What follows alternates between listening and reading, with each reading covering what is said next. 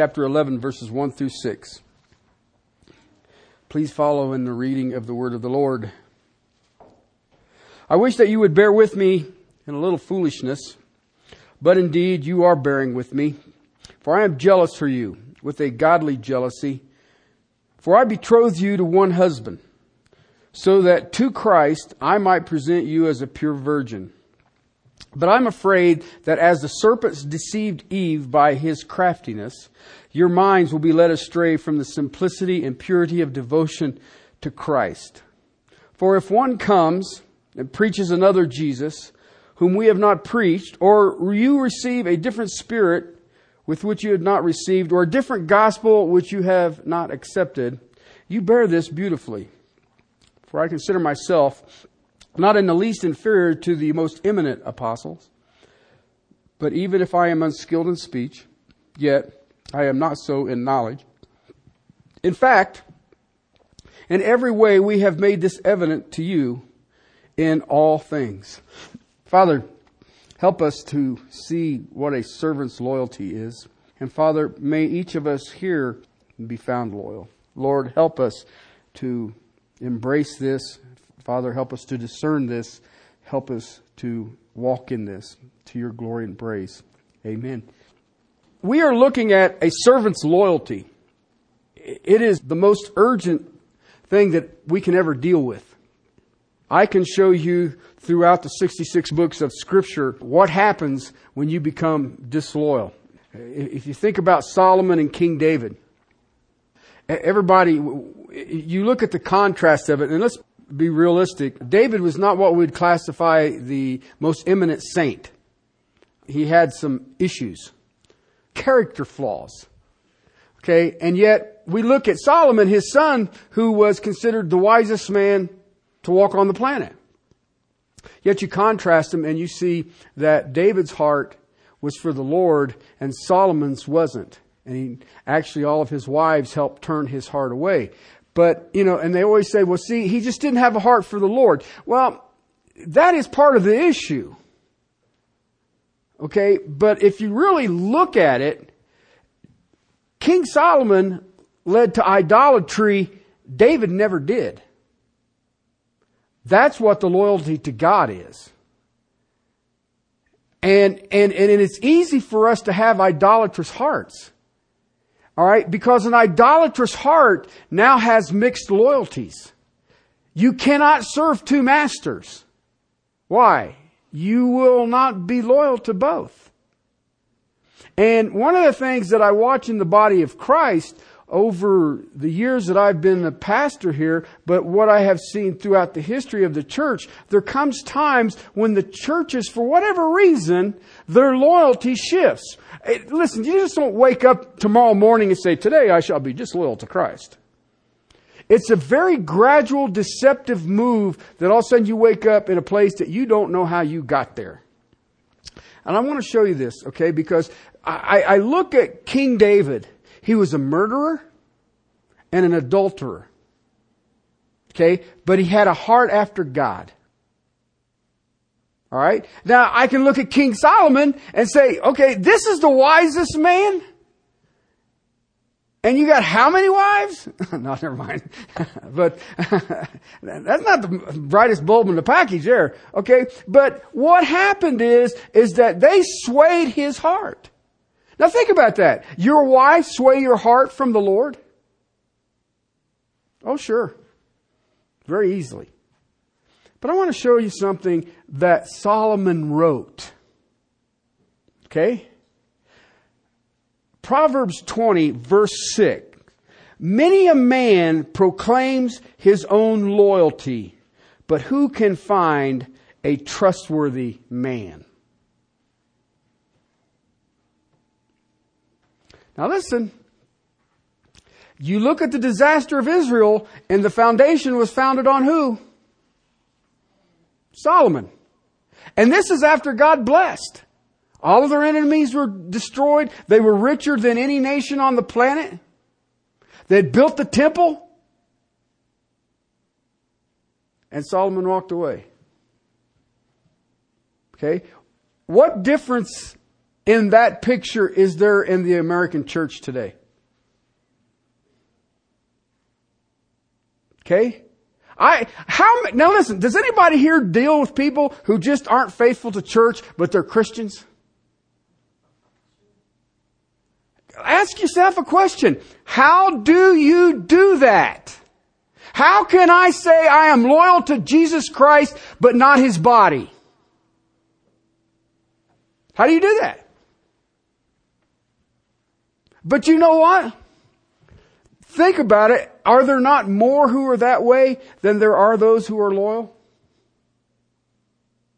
But it's not new. I look at the church in Corinth that we're dealing with. Isn't that what they're dealing with? Now, how important is this? Hosea chapter 6, verse 6. The prophet speaking to Israel. Israel, as always, has turned her back on her Lord. And Hosea comes forth and he has a problem with his wife. And the problem with his wife is that she is a living illustration of the harlotry that Israel is doing. And Hosea is a prophet, and technically he should have stoned her, but God says, no, buy her back. And is that not God's relationship to Israel? So here's what it says. For I delight in loyalty rather than sacrifice. Do you understand what it just said there? I delight in loyalty rather than sacrifice, and the knowledge of God rather than burnt offerings. That's amazing to me, because I have been around long enough to see this, that this is what God's delight is our loyalty. He isn't looking for your sinless perfection. He is looking for loyalty. I read my Bible every day because of my loyalty to who it is. If you look at the highest terms of loyalty, what is it? Love the Lord your God with all your heart, soul, mind, and strength. Basically, with all of your essence. Love the Lord your God. Total devotion to God. Okay, do you understand what I just said? It's not to your children. It's not to your education. It's not to your job. It's not even to your spouse. It is to God. And you know what? I've learned if you do that, the rest of it takes care of itself. But when you get into trouble, or I get into trouble, it's because I'm trying to be loyal to anything I can lay my hands on, really.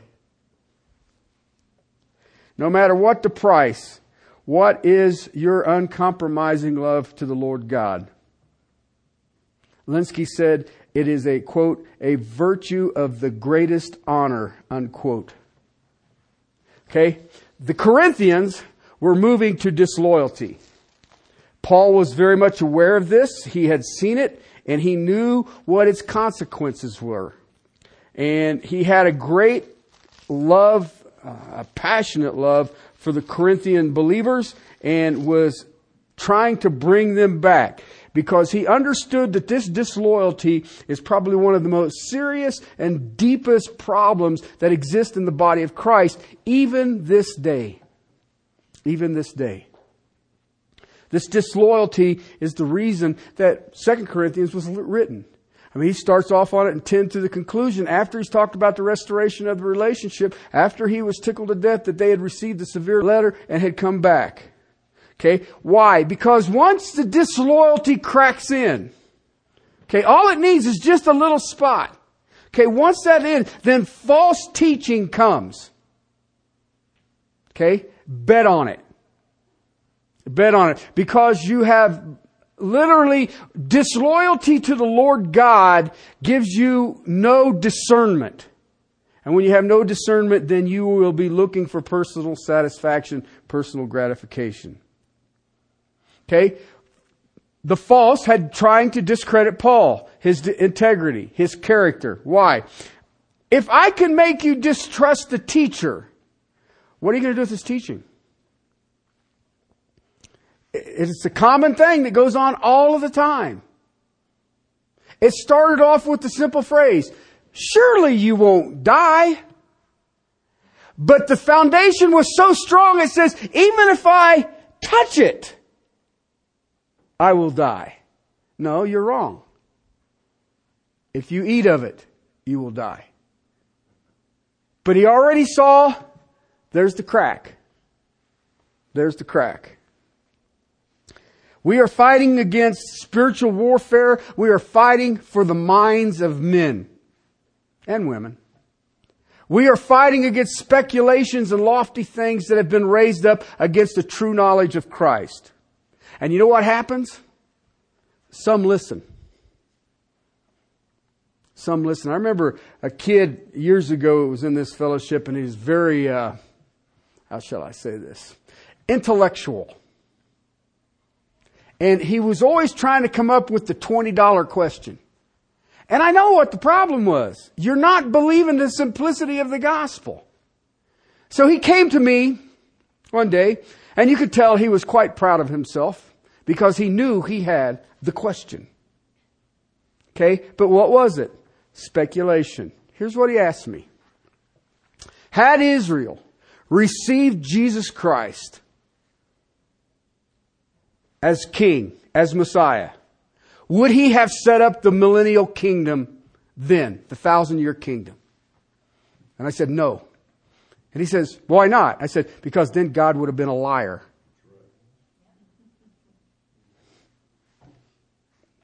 Okay? It was pure speculation. It was a waste of gray matter. Okay? They come with these, listen to what I have to say. And, you know, this book is 2,000 years old. You ain't going to find something that nobody else has found. You may think you have, but there's nothing new here. People will listen to this. Oh my, listen.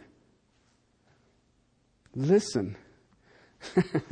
I remember one time I was at a conference that Dr. Olford was teaching at, and they had a bunch of seminary kids there. Love them guys.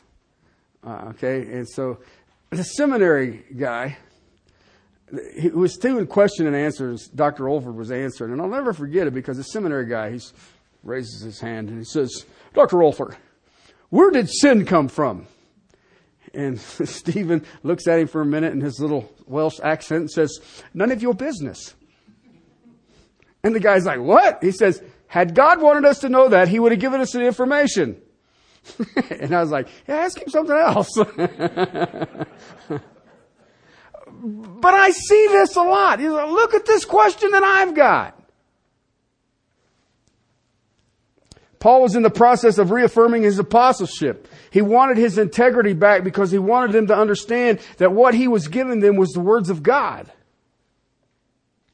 You know, if you go back to the 4 Gospels, you'll see several listings of the disciples. Okay? And what's fascinating about the listing, he lists them out by names. Okay? Go back and look at it. Check it out. Always in the same order. And if you look at it, the ones named first are the ones who are closest to Christ. But they're also the ones in the greatest danger. But that whole circle, and when they list those disciples out, the 12, they're in the same order, and you can see in the order of the ones listed first were the ones who were closer to the Lord Jesus Christ. But if the closer you are to the Lord Jesus Christ, the bigger the bullseye. Okay? That's what it's all about, people. Why? The ones who are closer have the greatest loyalty to the Lord, but they have the greatest potential of disaster. The Corinthian church, who was their founder? Paul. They were probably doctrinally deficient, weren't they? They knew, they saw, they heard. And yet when he had left, they come in and said, well, but he teaches grace because he was wanting favors. Oh, maybe that's true. And you have to do a few things. And if you don't do these things, God's not going to be happy. And yet, what did I just read to you in Hosea? I want loyalty. I want loyalty. in our text. If the church is seduced away from truth, what happens to their witness? What happens to their power? It's all gone. There's nothing there anymore. Why? You have the manipulation of men. The buzzword that I love right now, creativity. You ever see, I know some of you guys ain't been to rock concerts. In eternity past I was. And they have these smoke machines. You ever seen them? You guys are going to bad places. No. Anyway, they've got these smoke machines. They use those in churches now. And I'm like, what is that for? Okay. I didn't understand what it was in a rock concert. Dude's on fire. Chapter 12 of 2 Corinthians, verse 19. All this time you have been thinking that we are not defending ourselves to you. Actually, it is inside of God that we have been speaking in Christ and all of your upbuilding, beloved. What have I been doing? Paul's saying, I'm not here defending myself. I am strengthening you. I'm edifying you. I am teaching you. Why? Because I don't want to see your power gone. I don't want to see your witness gone. And I don't want to see you fall to false teaching, to deceptive people, seducing spirits. If false teachers, you will be edified? Really? How does a false teacher strengthen a person? They can't. It's impossible. You must have loyalty. You must have loyalty to God. You must have loyalty to Christ. You must have loyalty to the gospel, and you must have loyalty to the truth. And you must stand in it. Verse 5 in chapter 11. We looked at this last week. I consider myself not the least inferior to the, and it says, the New American Standard calls it the most eminent apostle. It literally means the extra super apostles. You know, the ones that have the big A, red A on their chest with the blue t-shirt. Those apostles. The ones who have the higher knowledge. The ones who have conclusions that you didn't know if there were answers to or not. Those ones. You know those ones. But look what he says in verse 6 on truth. Even if I'm unskilled in speech, yet I am not so in knowledge. This is an amazing text. He's saying, you know this. You know this. In fact, you know this. Why? I am not the least inferior to these guys. Remember, I have more sufferings than these. False teachers don't like suffering. Okay? I've got way more than they've got. False teachers, have they been to heaven and back? I have. I studied with Jesus in the desert for 3 years. And what knowledge do they have that is greater than mine? And yet, the whole time, Paul hates dealing with this.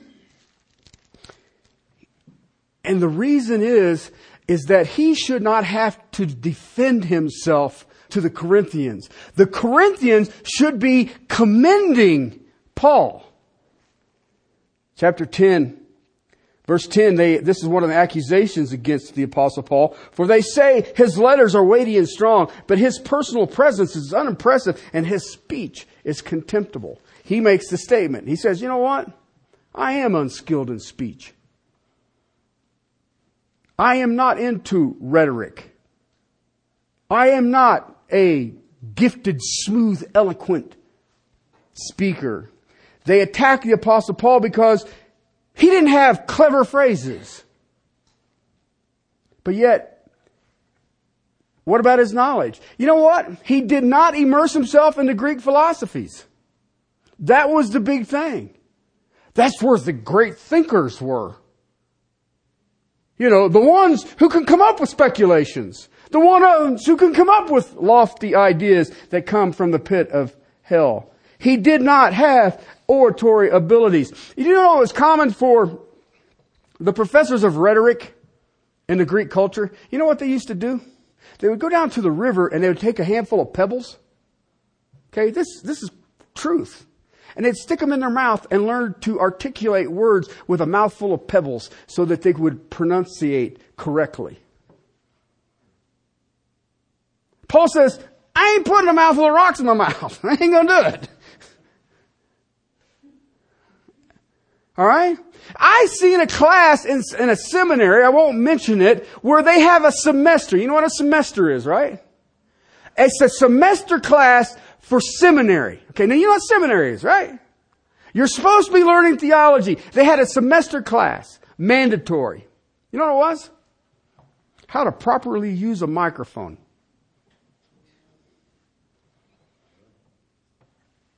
Sounds wonderful, doesn't it?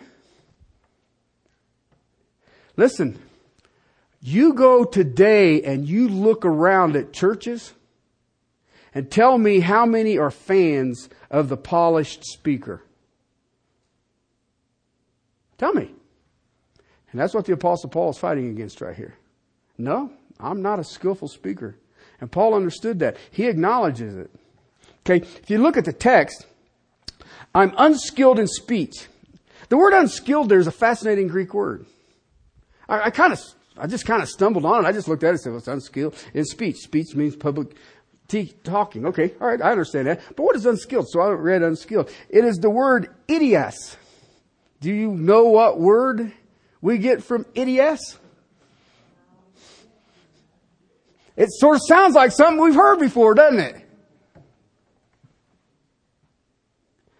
Paul says, I'm an idiot as an orator. Okay? I'm untrained. I'm an amateur. I am common. I am ordinary. I am unrefined. Paul wasn't an orator. But you know what he was? He was clear. Okay? He was profound. Okay? But he was not refined in his speaking. Okay? It's funny. They've got a website. They've got several. I've only stumbled onto one. And no, I'm not looking for a job. But it's for churches that are looking for pastors.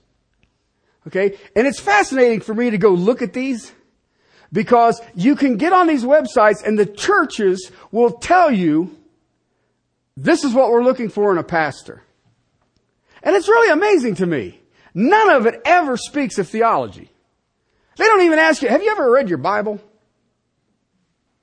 Do you even own a Bible?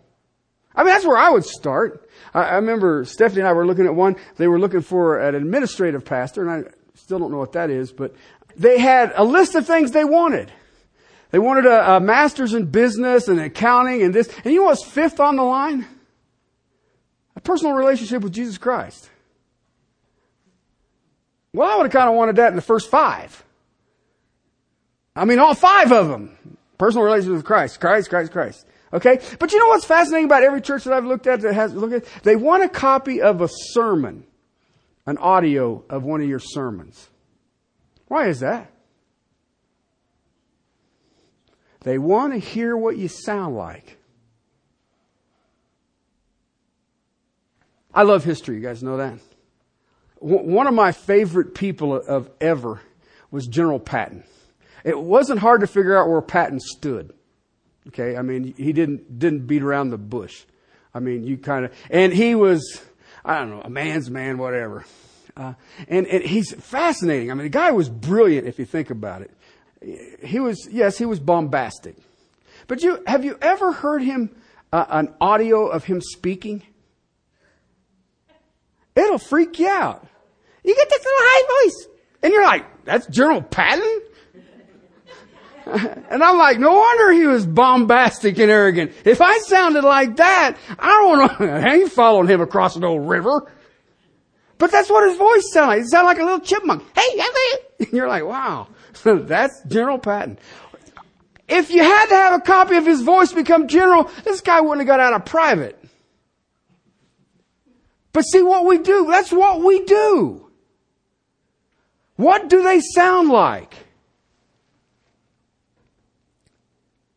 Paul is adamant about this because Paul wasn't in this for technique. He didn't consider and concern himself with technique. What he wanted, what his concern, what his passion was truth. Only truth. And the clarity of that truth. That is all that mattered to the Apostle Paul. And you know what? If you read his letters and you're honest to his letters, you will find that the simpler the truth, the better. Because I read some of his texts, some of his stuff is lofty. Peter says it. Some of his stuff is hard to get a hold of. Absolutely. Absolutely. But you know what? When you read a text that says, Jacob I loved, Esau I hated, is that hard to understand? You may not like it. Okay? Who are you, clay, to tell the potter? Okay? I mean, do you really, you kind of get the picture there? Yeah. It ain't about you. Listen. I have had people call me simple-minded, things like that. It was never done in a affirming action, to be honest with you. Okay? And you know what? I try to be. Because you know what? I have seen and I have heard verbiage. Okay? And it's a waste of good air. Okay? My grandfather taught me a long time ago, better to be quiet and thought stupid than open your mouth and remove all doubt. Okay? And there are some people who can talk for days for no reason. I remember a kid that when I first got saved, he would pray for our Sunday school class. And when he was asked to pray to open our Sunday school class, I dreaded it. Because he would just take off. And and pray for the mission, and Bob and Frank and tell, and you lost it, and my car, and this, and the air pressure, this, and that, and just goes on and on and on and on. And I'm sitting there going, really? Okay? And he could go on and on and on. And then he would accentuate some of it. And we're going to, and you're like, oh my goodness, dude. Okay? Why? Because it is verbiage. Listen, there are difficult things in Scripture. I agree. There's not as much difficult in there as you think it is. Okay? And when I find something difficult, I try to simplify it. I remember a guy one time wanted to sit down and says, I need to know where you stand on your eschatology, end times. And I said, well, I took 6 years to get my eschatology down. He said, 6 years? I said, well, you got Revelations and 1 Thessalonians and Matthew 25 and Ezekiel and Isaiah and a few other odds and ends that you better have a handle. Don't forget Daniel. And okay, you got it. And he says, well, can you simplify it? And I said, yes, Romans 8:1. Well, how does that work? There's no condemnation for those who are in Christ Jesus. He says, well, it's got to be more complicated than that. And I said, you got 4 years? You can either read Romans 8:1, or we can sit down and start going through Jeremiah and Ezekiel and all these other guys who didn't really have the full picture, and I'll just go with Romans 8:1. Okay? Now, is that simple? Yeah, actually it is. Okay? Listen, there are difficult things that you try to articulate to people, and I understand that. But I am, as Paul, I believe that the truth of the power of the Holy Spirit will do His job. And I just need to make it simple.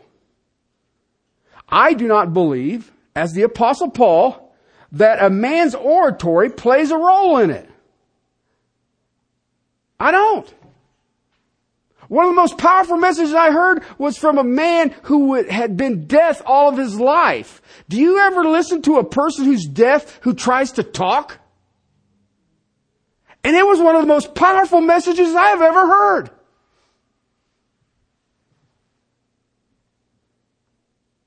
Because when I see oratory skills, I know that he's dealing with human eloquence. Paul knows that he is unskilled in his speech, and he's not interested in putting a bunch of pebbles in his mouth so he can articulate. I've had people walk out on me and say, well, you keep ending everything in a participle. And I just look at him and say, what's a participle? Because it will basically come down to theatrics. It will come down to manipulation of crowds. And Paul understood this. You and I had better understand this. People, when you look at human eloquence, it will draw people to what? The preacher. not the cross. Faithful preaching results not in people admiring the preacher, but men admiring the Christ of the preacher. You got that? Paul wasn't worried about making a reputation as a powerful speaker. He did want to establish a relationship between the people and the Lord Jesus Christ. This is his passion. I can take you back a few years. 1 Corinthians. You guys remember when we studied 1 Corinthians? Wasn't that eternity past? Chapter 1, beginning of verse 17. He's dealing with a very arrogant church, the Corinthians. Okay, what's he say here? For Christ did not send me to baptize, but to preach the gospel, not in cleverness of speech, so that the cross of Christ would be made void. People are running around and say, Paul baptized me. I didn't come to baptize. I come to preach Christ.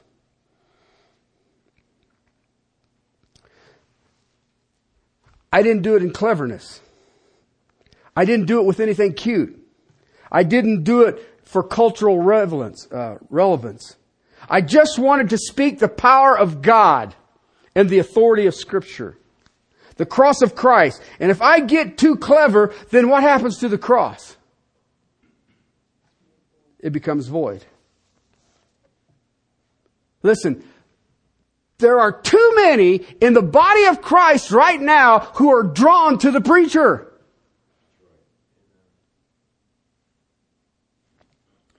That is cleverness. That is oratory. That draws people. Okay, but you know what? That is not truth. That is not truth. I heard a person tell me, he says, well, I love my church. My pastor's the greatest. He's not real deep, but he's the greatest. What in the world is that? You know, and I know the pastor. He goes out on Friday. He's not allowed to be contacted on Friday. He tells his congregation, I will not take a call on Friday. That's when I get my messages. That's when God delivers. And everybody's like, yeah, I seen him playing golf. I wasn't getting a message out there. I was having my faith tested. But I wasn't getting no message out there. And I asked him about it. What message you get on the 18th? Because he knew what I was saying. Verse 18 says, for the word of the cross is foolishness for those who are perishing. Okay, did you see what just happened there? If you are hooked to the preacher, then you must be perishing. But to us who are being saved, it is the power of God. For it is written, okay, this is God's philosophy, not Greek philosophy. I will destroy the wisdom of the wise and the cleverness of the clever I will set aside. Where is the wise man? Where is the scribe? Where is the debater of this age? Has not God made the foolish the wisdom of the world? It's foolishness. Why? For those who are perishing, the cross is too simple. It's plain. It's bland. It's foolishness. Those who are being saved, it is the power of God. We could proclaim this in a clear, simple, straightforward gospel. Not much of an intellect needed for it. Why? You're going to hell. God is the only way to be saved. And He redeemed you. And if you don't want it, then you pay the penalty of your sin for eternity. Got it? You know, we got classes on how to share the gospel. What? If you're saved, you know how to share the gospel. If you're not saved, then it's probably foolishness. Proclaim it clear, proclaim it simple, proclaim it straightforward. Why? How much intellectual pride is in the church today? How much? I don't even know how to describe it. You know why I don't buy into what the world sells? Verse 21, since the wisdom of God, the world through wisdom did not come to know God. Do you get that? The wisdom of the world is foolish. The world's wisdom cannot lead anyone to God.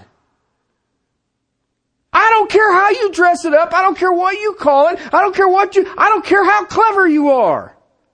You can't get to God through the world's wisdom. It's impossible. Why? If it's not impossible, then that verse is a lie. The wisdom of the world can only lead to hell. But it's really cool because it makes you think you're going to heaven. The way to come to God is through the foolishness of preaching. And let me tell you something. It is not through the messenger. It is through the message. We preach Christ crucified, to the Jews a stumbling block, to the Gentiles foolishness. To those who are being called, both Jews and Greek, it is the power of God and the wisdom of God. Because the foolishness of God is wiser than men, and the weakness of God is stronger than men. We preach a simple message. For consider your calling, brethren, verse 26, that there were not many wise according to the flesh, not many mighty, not many noble. On over 27. But God has chosen the foolish things of the world to shame the wise. And God has chosen the weak things of the world to shame the things that are strong. The base things of the world and the despised God has chosen. The things that are not, so that He may nullify the things that are. So that no man may boast before God. It's that simple. It is that simple. Why do I do what I do? Right there. I just read it to you. I'm not a public speaker. I'm not eloquent in speech. Okay. And I end a lot of things in participles. Okay. And I can run with Paul on run-on sentences. Simple preacher confronts a massive, worldly, wise, philosophical, intellectually arrogant, boastful pride of man. That's what God's wisdom does. And you know what? Paul uses the terminology in chapter 10 of 2 Corinthians to smash fortresses, obliterate them. And the fortresses are described, speculations and lofty things raised up against it. The weak, the humble, the simple, not many noble, not many mighty. I will take the foolish and the weak. I will take the debased. I will take the least practical and use them. Proclaiming a gospel that smashes down satanic fortresses of lies. We shame those things that the strong are fortified in. Verse 29, no man can boast. Why? God is glorified. Look at chapter 2, verse 1. When we came to you, brother, we did not come in superiority of speech or wisdom, proclaiming to you the testimony of God. Proclaiming to you the testimony of God. I got to hear Dr. Olford again. They got him on DVD. And he gave some of his testimonies of the power of the gospel yesterday. That what he saw, he was 17 years living in Africa, Angola. I don't think it's called Angola anymore. That's where he grew up. And he watched just expository preaching, explaining the text, change people that you would have bet the farm could never be changed. Absolutely could never be changed. Now, how do you do that? How do you do that? Why? I have seen the Word of God change people. Greek philosophy and Greek speculations and lofty things raised up cannot lead you to God. Paul tells the Corinthians in 1 Corinthians, I didn't proclaim to you the wisdom of man. I gave you the testimonies of God in the forms of superior speech and human wisdom? No, in simplicity. He came just wanting them to know Christ Jesus and Him crucified. And in that, He had fearing, trembling. I determined to know nothing among you, verse 2, except Jesus Christ, Him crucified. I was with you in weakness and fear and in much trembling. And my message and my preaching were not in persuasive words of wisdom, but in demonstrations of spirit and power. So that verse 5, you've got to get a hold of this, people. This is the greatest tragedy that's in the church. Verse 5, so that your faith would not rest on the wisdom of men, but in the power of God.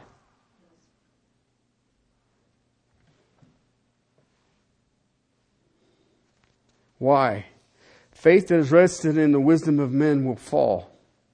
Verse 6, yet we do not speak wisdom among those who are mature, a wisdom, however, not of this age, nor of the rulers of this age who are passing away, but we speak God's wisdom in a mystery, that the hidden wisdom which God predestined before the ages to our glory. The wisdom which none of the rulers of this age has understood, for if they had understood, they would not have crucified the Lord of glory. Brothers and sisters, it just don't get no simpler than that. That's what he's talking about, is knowledge. Paul's telling the Corinthians, he's not here to compete for an oratory contest. I'm not here in a debate system. I'm not here for rhetoric. I'm not here for a new philosophy. I'm not here speaking a mystery that everybody sits around stoned trying to understand in the temple of Bacchus. I'm not here for a popularity contest. I am not here to be liked. I am not here to gather a fan club. I'm not here to be the most polished. I am here to preach the straightforward word of the cross, and I am here to smash down the wisdom of the world. And I will do it with the foolishness of the gospel. How can you not remember that? It's straightforward. It's simple. Verse 8 of that same chapter. The wisdom that none of the rulers of this age has understood. Verse 10. For to us God revealed them through the Spirit, for the Spirit searches all things, even the depths of God. For who among men has known the thoughts of a man except the spirit of the man which is in him? Even so, thoughts of God no one knows except the Spirit of God. Why would I not rely on Him? We preach the Scripture, the wisdom of God. It is revealed through the Spirit of God. Why? He knows the mind of God. Verse 12. We have received not the spirit of the world, but the Spirit from who is from God, so that we may know the things freely given to us by God. How does man wisdom fit in that?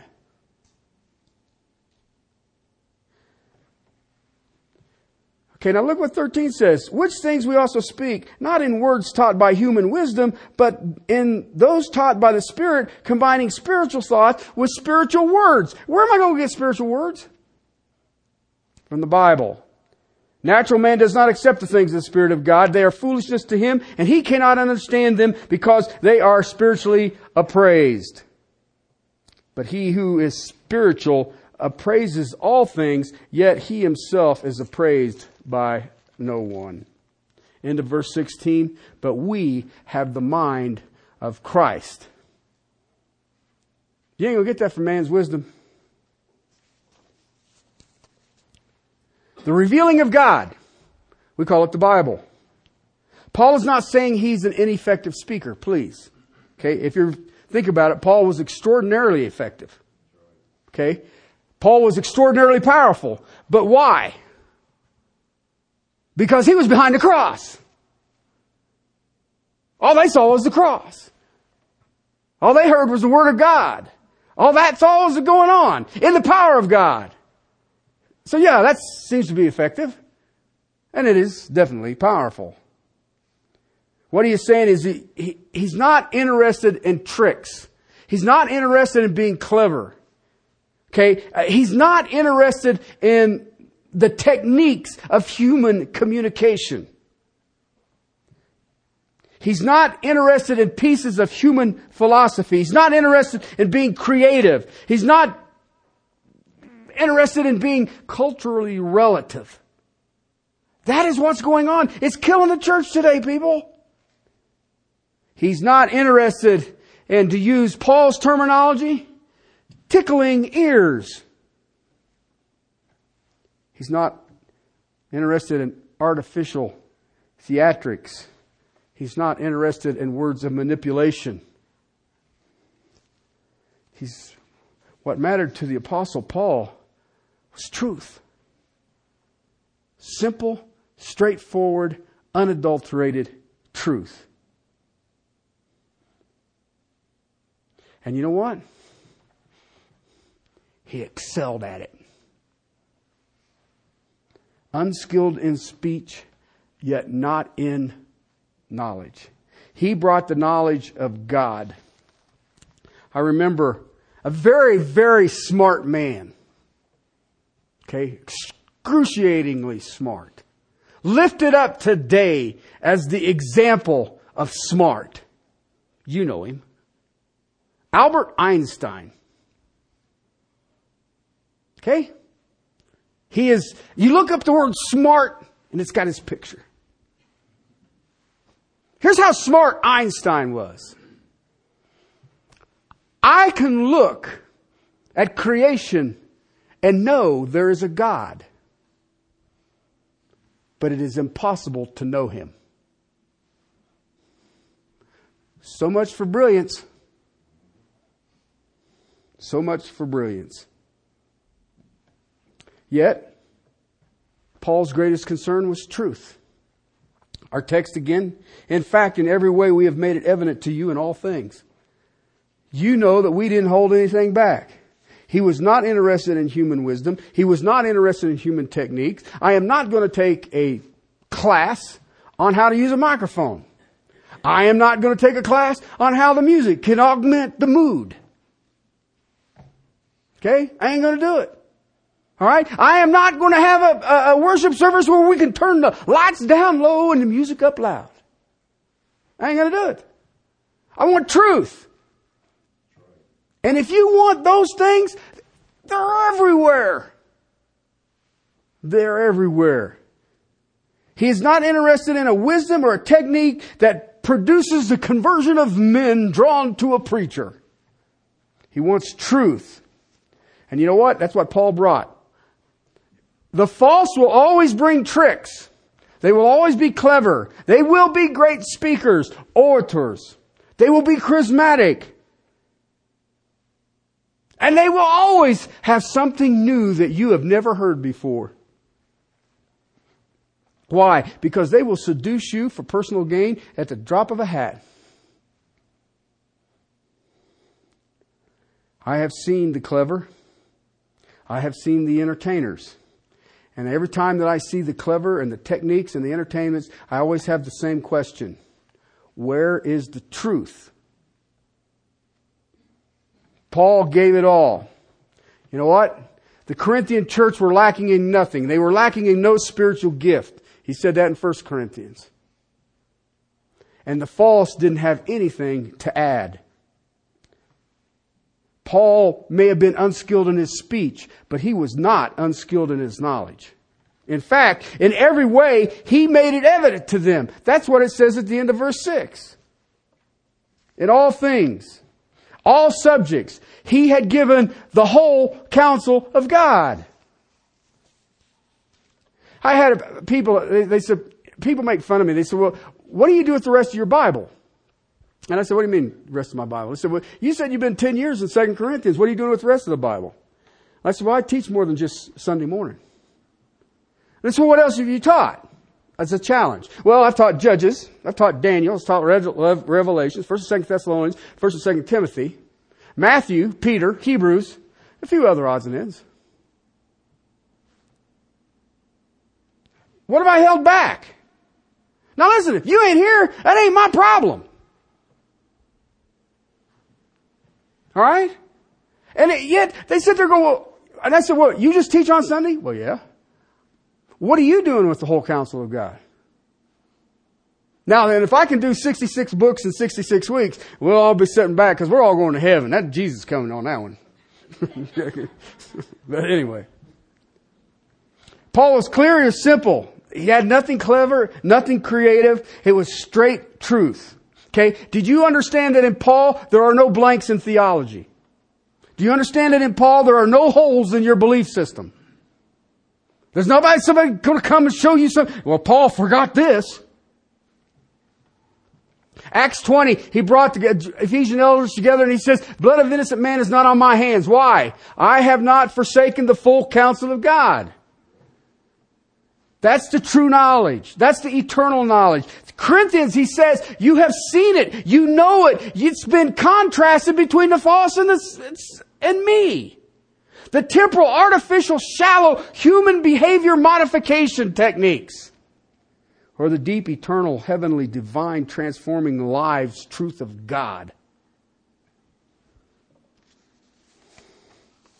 How can you take Jeremiah's text where he says, I will remove your heart of stone and put into you a heart of flesh? How do you do that with human wisdom? Paul is telling the Corinthians, do not be disloyal to God. Do not be disloyal to Christ. Do not be disloyal to the gospel. Do not be disloyal to truth. Listen, brothers and sisters, you want to see a pastor's heart? That's it.